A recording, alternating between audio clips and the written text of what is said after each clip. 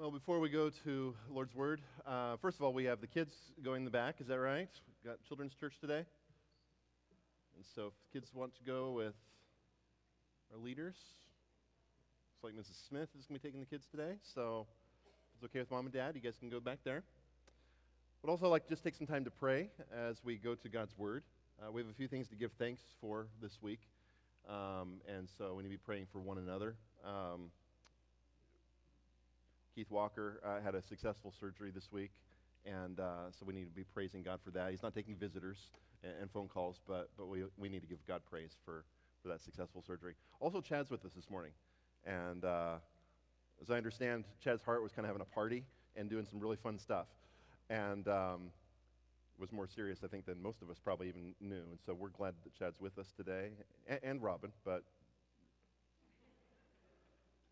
it sounds like Chad was the one that wasn't almost with us today, so we're thankful that you're doing well and here. And also, one of our true singers, helpers, Megan, her daughter was in a car accident last weekend, and I think last Sunday things were looking pretty dismal. She woke up this week, though, but it's going to be a long road of recovery. And so let's be praying for Denise and for Megan and their family as they go through this time of recovery and a lot of the life changes that are going to come with that. And so let's go to our God in prayer and come before his throne for these things. Father, we lift up these requests to you. There's so many others that we're aware of, people that are sick and ailing, and we thank you that Chad is doing well and his procedure went well. We thank you that Keith's surgery went well as well. We thank you that Denise is awake. We do pray for their family as they go through these challenges. We thank you for her service to the special needs community in our church and our community. We pray that you would help Megan to serve her daughter and to minister to her, and we pray that you give her wisdom, give their family wisdom as they navigate some of these challenges that they're going to have. Father, we pray for Cindy's mother, who's been struggling as well and had some issues lately, and we know others are hurting here in our congregation too, and we lift those up to you, and you know all those individual needs. But Lord, we believe that you are the great healer, and that if you decide to heal, you can do so. And so we pray that your hand would be on each of these particular instances. More than just physical health, we pray that each of these things would draw people to you. We pray that each of these trials would be an opportunity to share Jesus Christ with others. And so glorify your name. Please exalt the name of Jesus Christ in them. And Father, as we turn to your word, I pray that also you would teach us from the scriptures that you have given to us. We pray that your Spirit would shed light on the truths that are here and the meaning that they have. I pray that you would be with me as I explain your words, but might it be your Spirit who illuminates and who changes and who transforms us into the image of Jesus Christ. It's in his name we pray and ask this. Amen. Well, shortly before Jesus was crucified, Jesus entered the temple where he was approached by the chief priests and the elders. Matthew tells us in chapter 21 that they began to question Jesus, and they challenged him regarding the source of his authority. They asked him, where does your authority come from? Because they didn't believe that his authority was from God the Father. In essence, they didn't believe that he came from God, and so the leaders of Israel rejected him outright. The leaders of Israel rejected their Messiah. And so over the course of that day, we're told that Jesus began to teach them in parables. And essentially, he tells them that the kingdom of God is going to be taken away from them, and it's going to be given to a people that would produce its fruits. And in chapter 21, verse 42, Jesus quotes Psalm 118. And he said to them, "Have you never read in the scriptures, the stone that the builders rejected has become the cornerstone? This was the Lord's doing, and it is marvelous in our eyes." And so over that next two chapters following that quotation from that scripture, we find a series of confrontations then, because the leaders realized that in all these parables, Jesus was talking about them. And that when he quoted Psalm 118 and talked about how they had rejected the cornerstone that was given by God, they realized that he was talking about them. And so over that next 2 chapters, they start challenging his authority. They start asking him questions. They send different groups in, and they're trying to trick him. And they're unsuccessful in doing so. But also over the course of that conversation, it becomes clear that Jesus has rejected the leaders of Israel. And then in chapter 24, Jesus and the disciples leave the city. And in chapter 24, the passage begins with these words. Jesus left the temple and was going away when his disciples came to point out to him the buildings of the temple. But he answered them, "You see all these? Do you not? Truly I say to you, there will not be left here one stone upon another that will not be thrown down." These are dreadful words. They're words of judgment. They're words of destruction. They're words of God's rejection of the people that missed their Messiah. Because Jesus essentially told the chief priests that they had rejected the one who had been predicted from ancient times. And so God, in turn, had rejected them.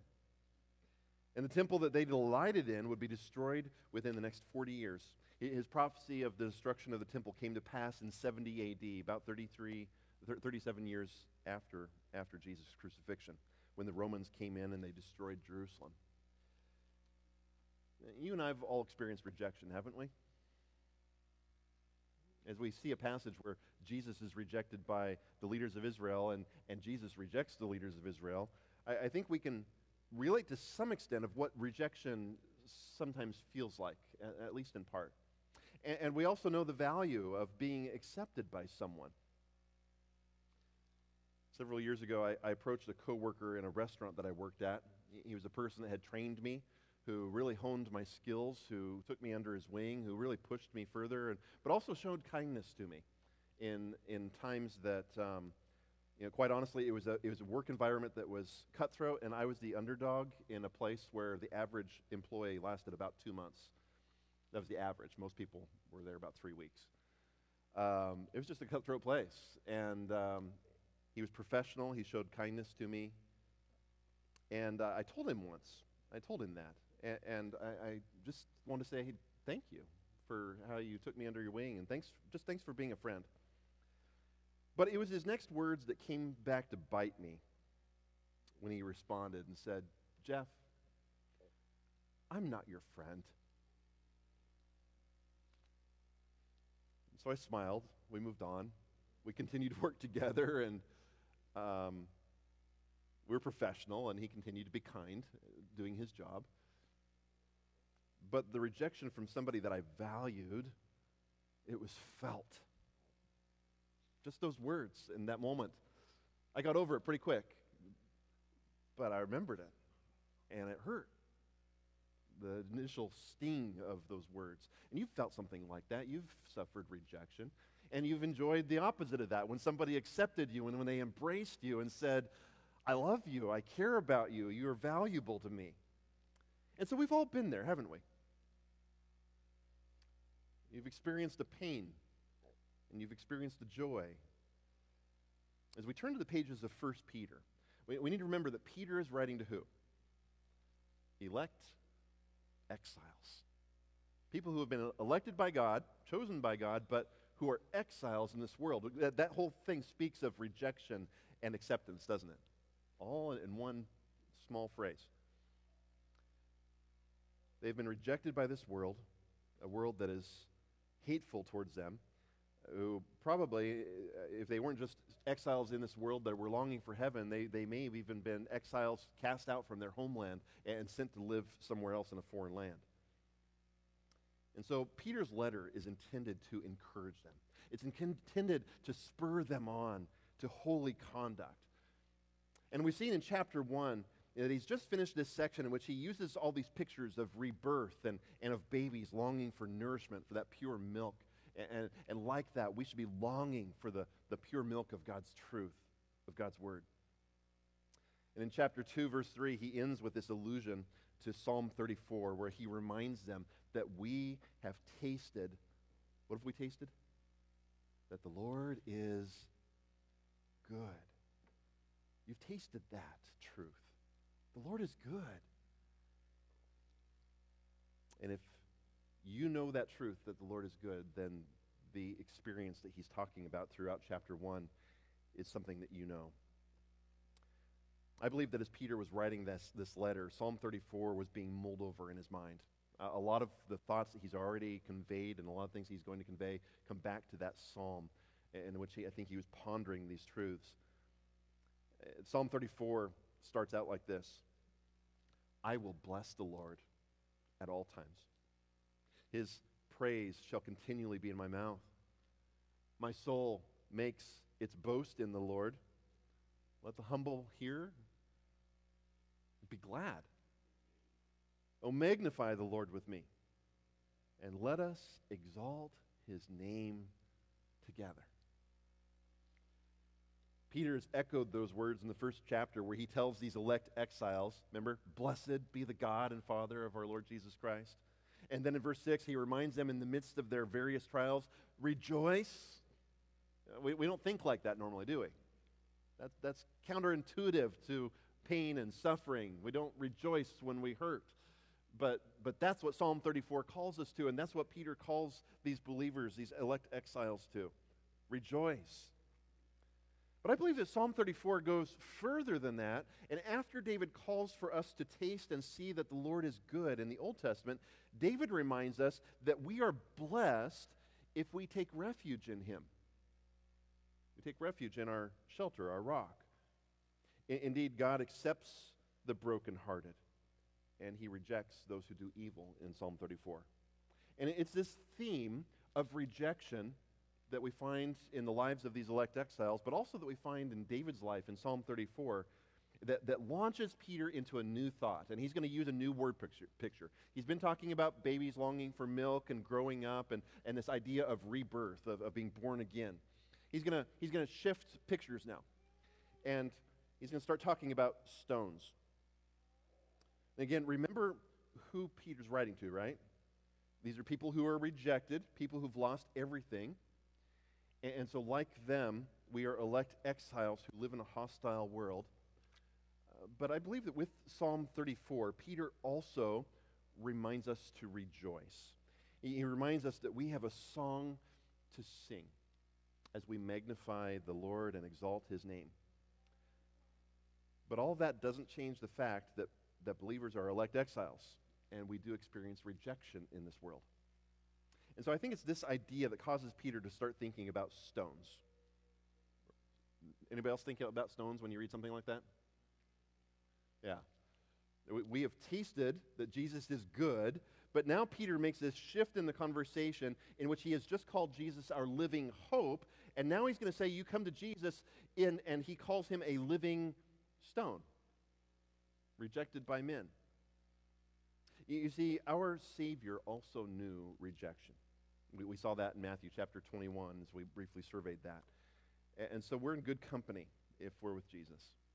He understands our rejection. He understands the pain that you go through in that.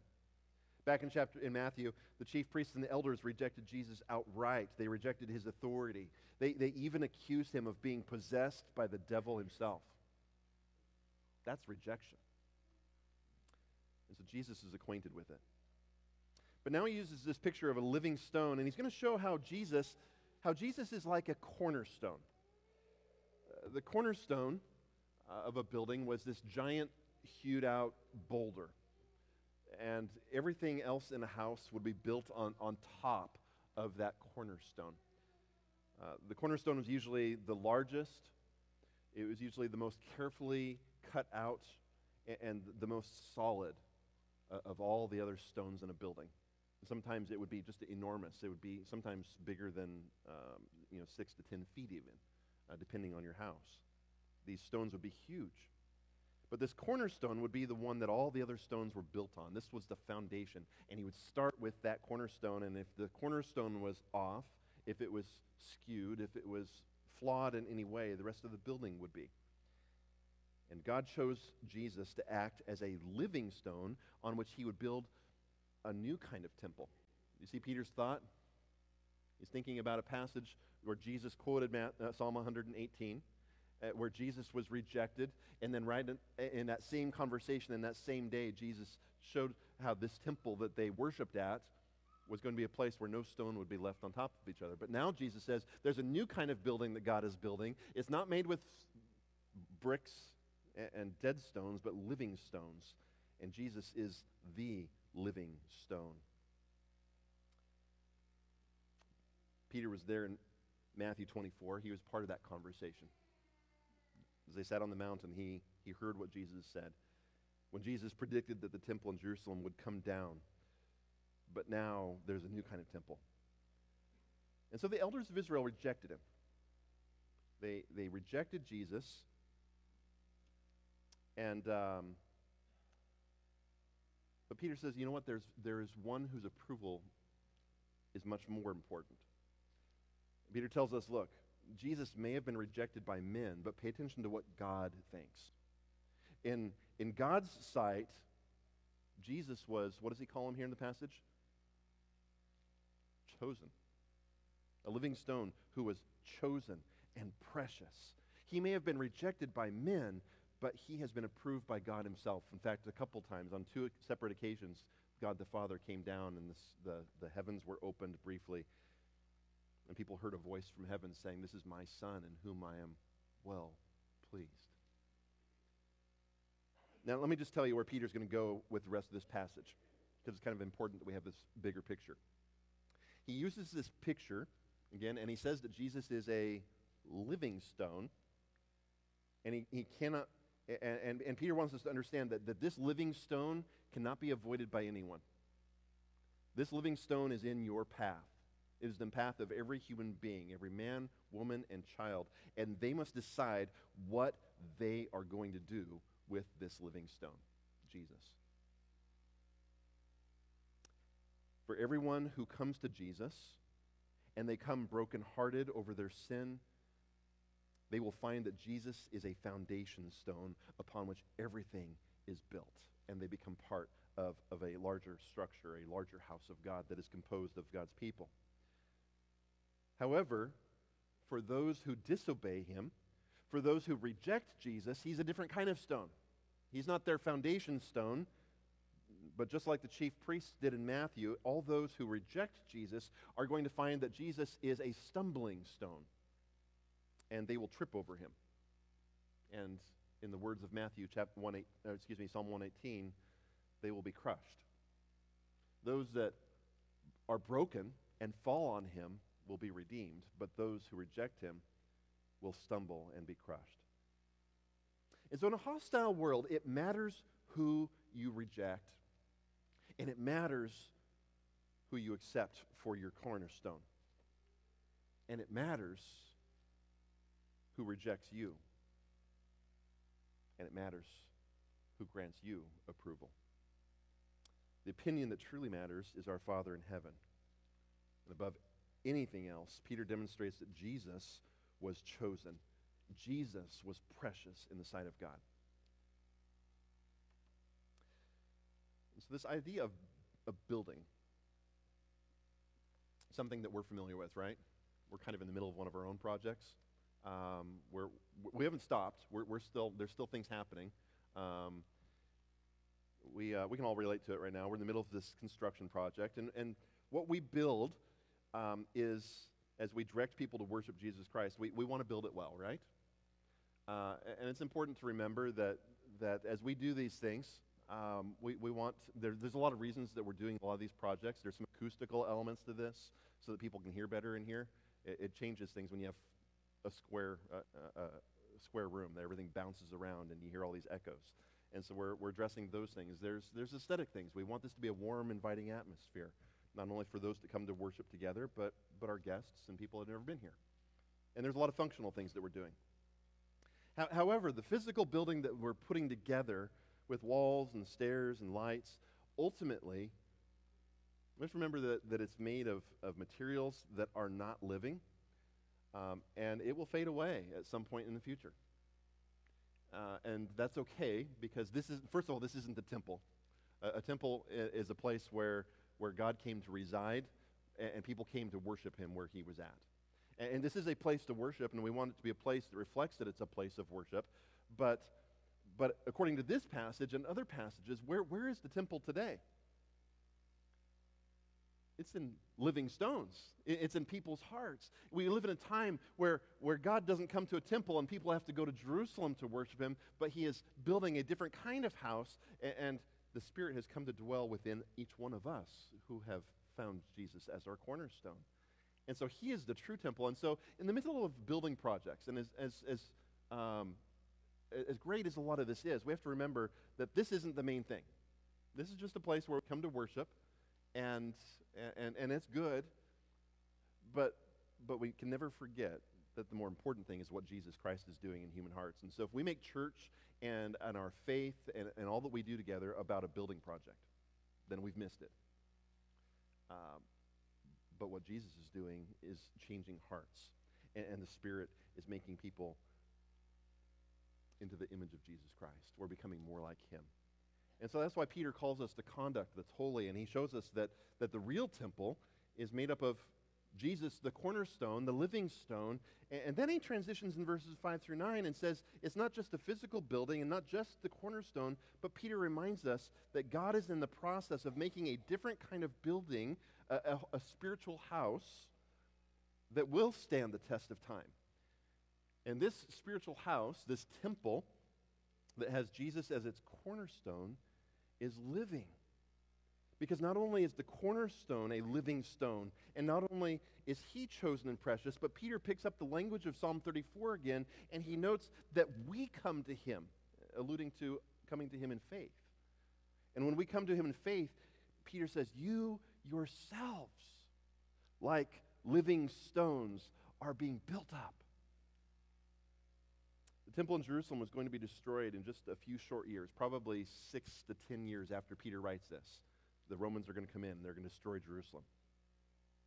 But in the church, God is building a new kind of spiritual house, and together we are the living stones. And so he changes his, he's addressing individuals in chapter 1, and now he's addressing the whole collective body of Christ. He's addressing a group of believers that are together, these living stones, this building.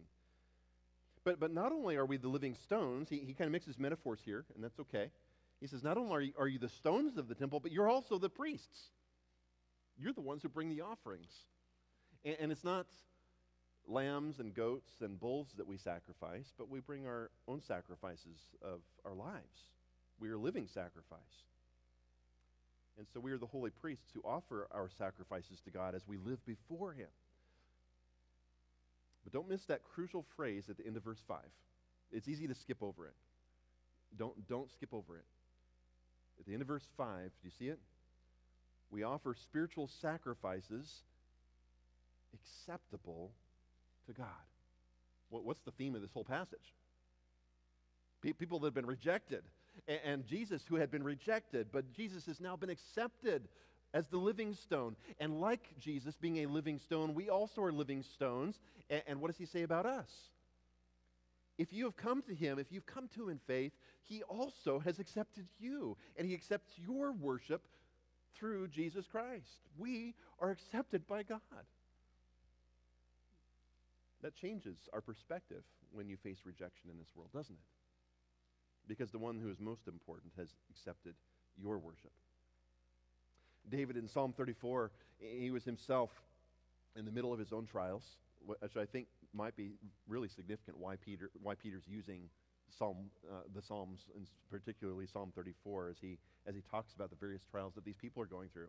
It's a psalm where David was going through rejection. His own son decided, I want to be king. I don't want to wait for my dad to die.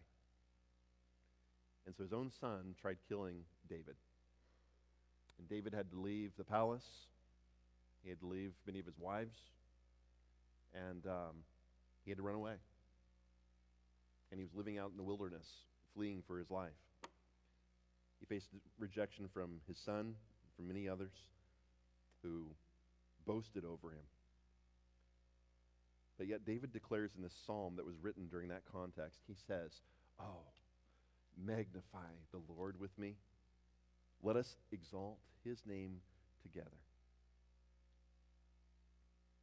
Blessed be the God and Father of our Lord Jesus Christ, is what Peter says, as you go through various kinds of trials. And rejoice. So we may be elect exiles in a hostile world, but we have been chosen by God, and we also are precious in God's sight if you have come to him, to Jesus, as the foundation stone instead of a stone of stumbling. So that's where he's going with all of this. And let's look at some of the particulars of what he quotes. In verses 6 through 9, Peter does something really cool with his Bible study. You can tell he's been reading the Scripture and he's been meditating on the Scripture. He's already been in Psalm 34 with us. He's already been pondering Matthew chapter 21 and 24 and what Jesus said there among the leaders of Israel and as they look down on the temple. But he does something really cool here. And while I believe he's already thinking about these other passages, he wasn't the first person to make the following connections, because Paul is actually going to quote the same passages that Peter's going to quote here in Romans chapter 9, verse 33, and probably had already done so at this time. But what Peter does in these verses, it not only was quoted by Paul, but it was probably part of a wider conversation. I think that the Christians had put together some of these passages, and they were thinking about all these Old Testament passages that talk about stones. You know, there was a stone that gave them water in the wilderness, and there were these psalms that talked about a stone that had been rejected by the builders. And in fact, Peter does in these verses is probably part of this wider context that's taking place in the church. And by the way, Peter's name means what? The rock. So, you know, you got to know, if Jesus gave him that name, he might be thinking about stones and rocks a lot. Why did he do that? Well, what does the Bible say about rocks and stones? But he's the first person. What Peter does is he actually connects all these passages together here for us.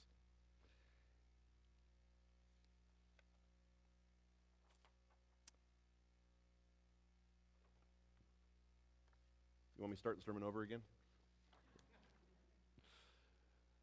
Wrong page.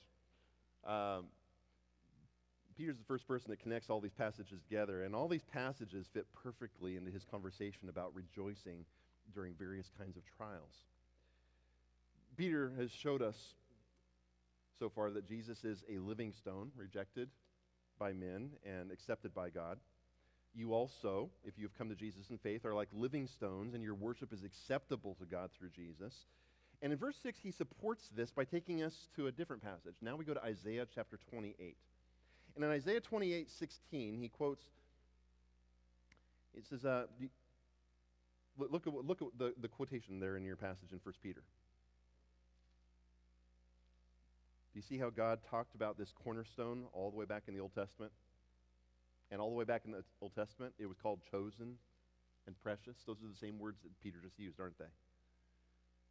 But note also that Isaiah declared 750 years before Jesus was rejected by the elders that those of you who believe him will not be put to shame. It's another way of saying that your worship, because you've come to him in true faith, your worship has been made acceptable to God through Jesus. Now, there's a lot more happening in Isaiah 28. I've been just enjoying this passage and looking how Peter uses this and contemplating some of the things that Peter might have been thinking about as he wrote this. Peter's dancing all over Isaiah 28. He's all over the place there. And we won't have time to go through it all, but I encourage you to read it later.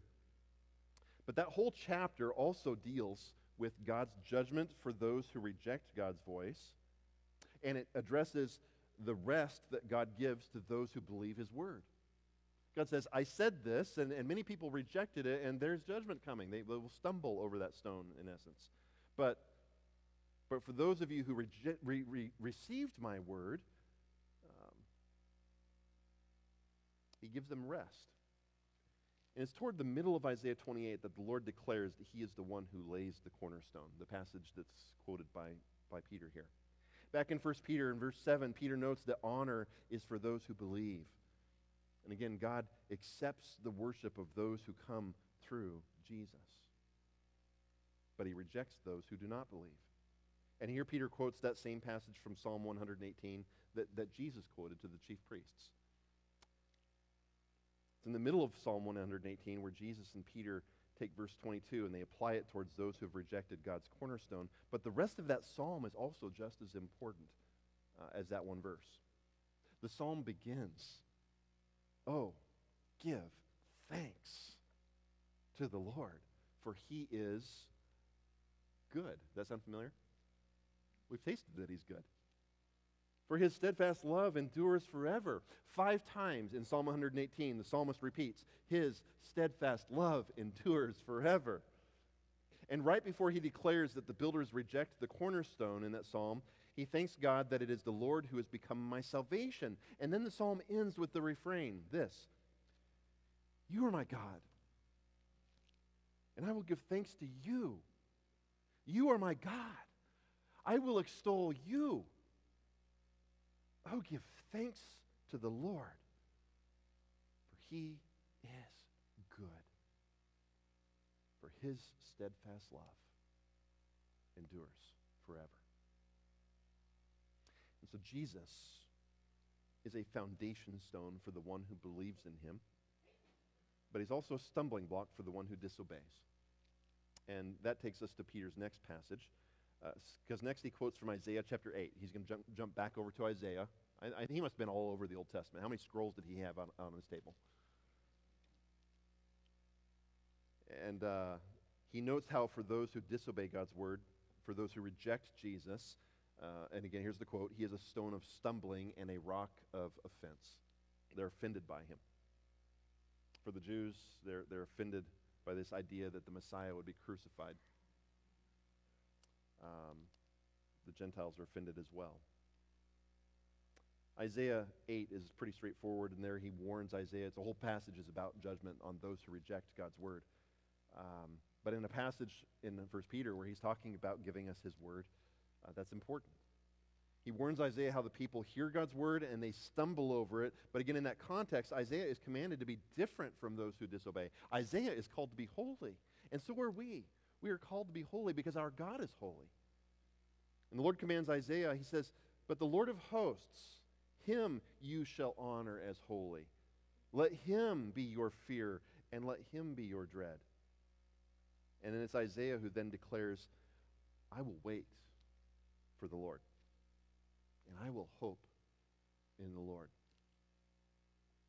Those who disobey will stumble because they disobey God's word, just as Isaiah prophesied they would. However, God's people who have come to Jesus as a foundation stone rather than as a stone of stumbling, he says, are different. Those who have come to him and tasted that the Lord is good are not rejected by the Lord, but he accepts us through Jesus Christ, and he accepts our worship through Jesus Christ.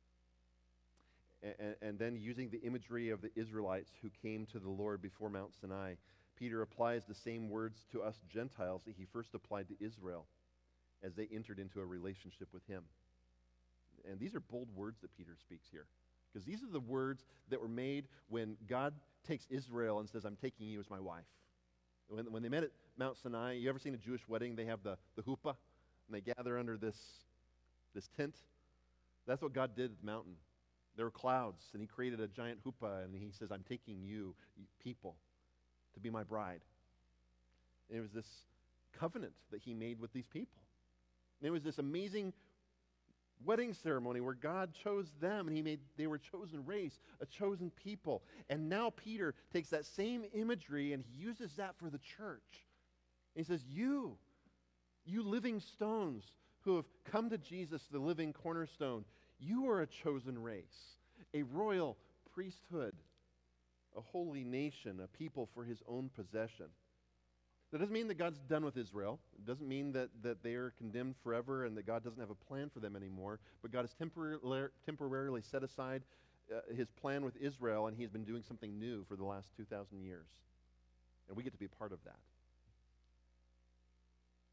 He's not rejected and crushed us because we came to Jesus with broken hearts and we fell upon the cornerstone.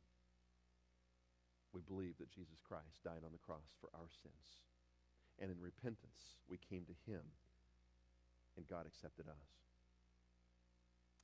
Peter finishes by noting the purpose for which we've been chosen as living stones. Look at verses 9 and 10. It's important. Because if you don't have verses 9 and 10, where does this passage lead us? Cool, look at us. Look at everything I get to enjoy. I get eternity, I get salvation, I got the Holy Spirit living in me. We are a chosen people. So we're going to go do life however we want now because we've got it made. If that's the end, then you've missed it. Verses 9 and 10 are so important because he gives the purpose for why God's done all this. He didn't just choose the Gentiles so he could temporarily replace Israel, who rejected his cornerstone. Does he accept our worship just so we can enjoy his goodness and just so we can be a special people? That's not it. Are temples built just to look pretty? Or just so the builder can say, ha ha, look what I built? Only if you play Minecraft. Not the purpose. We are living stones that are built on the cornerstone of the living stone, Jesus.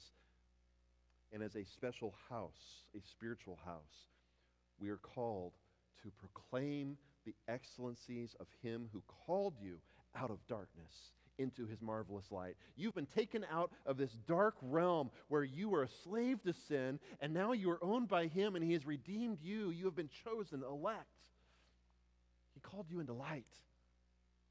But he didn't just do that so that you can just enjoy the fruits of it. He did it so that you would proclaim the excellencies of the one who called you. Like Jesus, we are living stones. Like Jesus, you and I will be rejected by men, and we will continue to live as elect exiles in a hostile world. But also like Jesus, we are accepted by God through Jesus.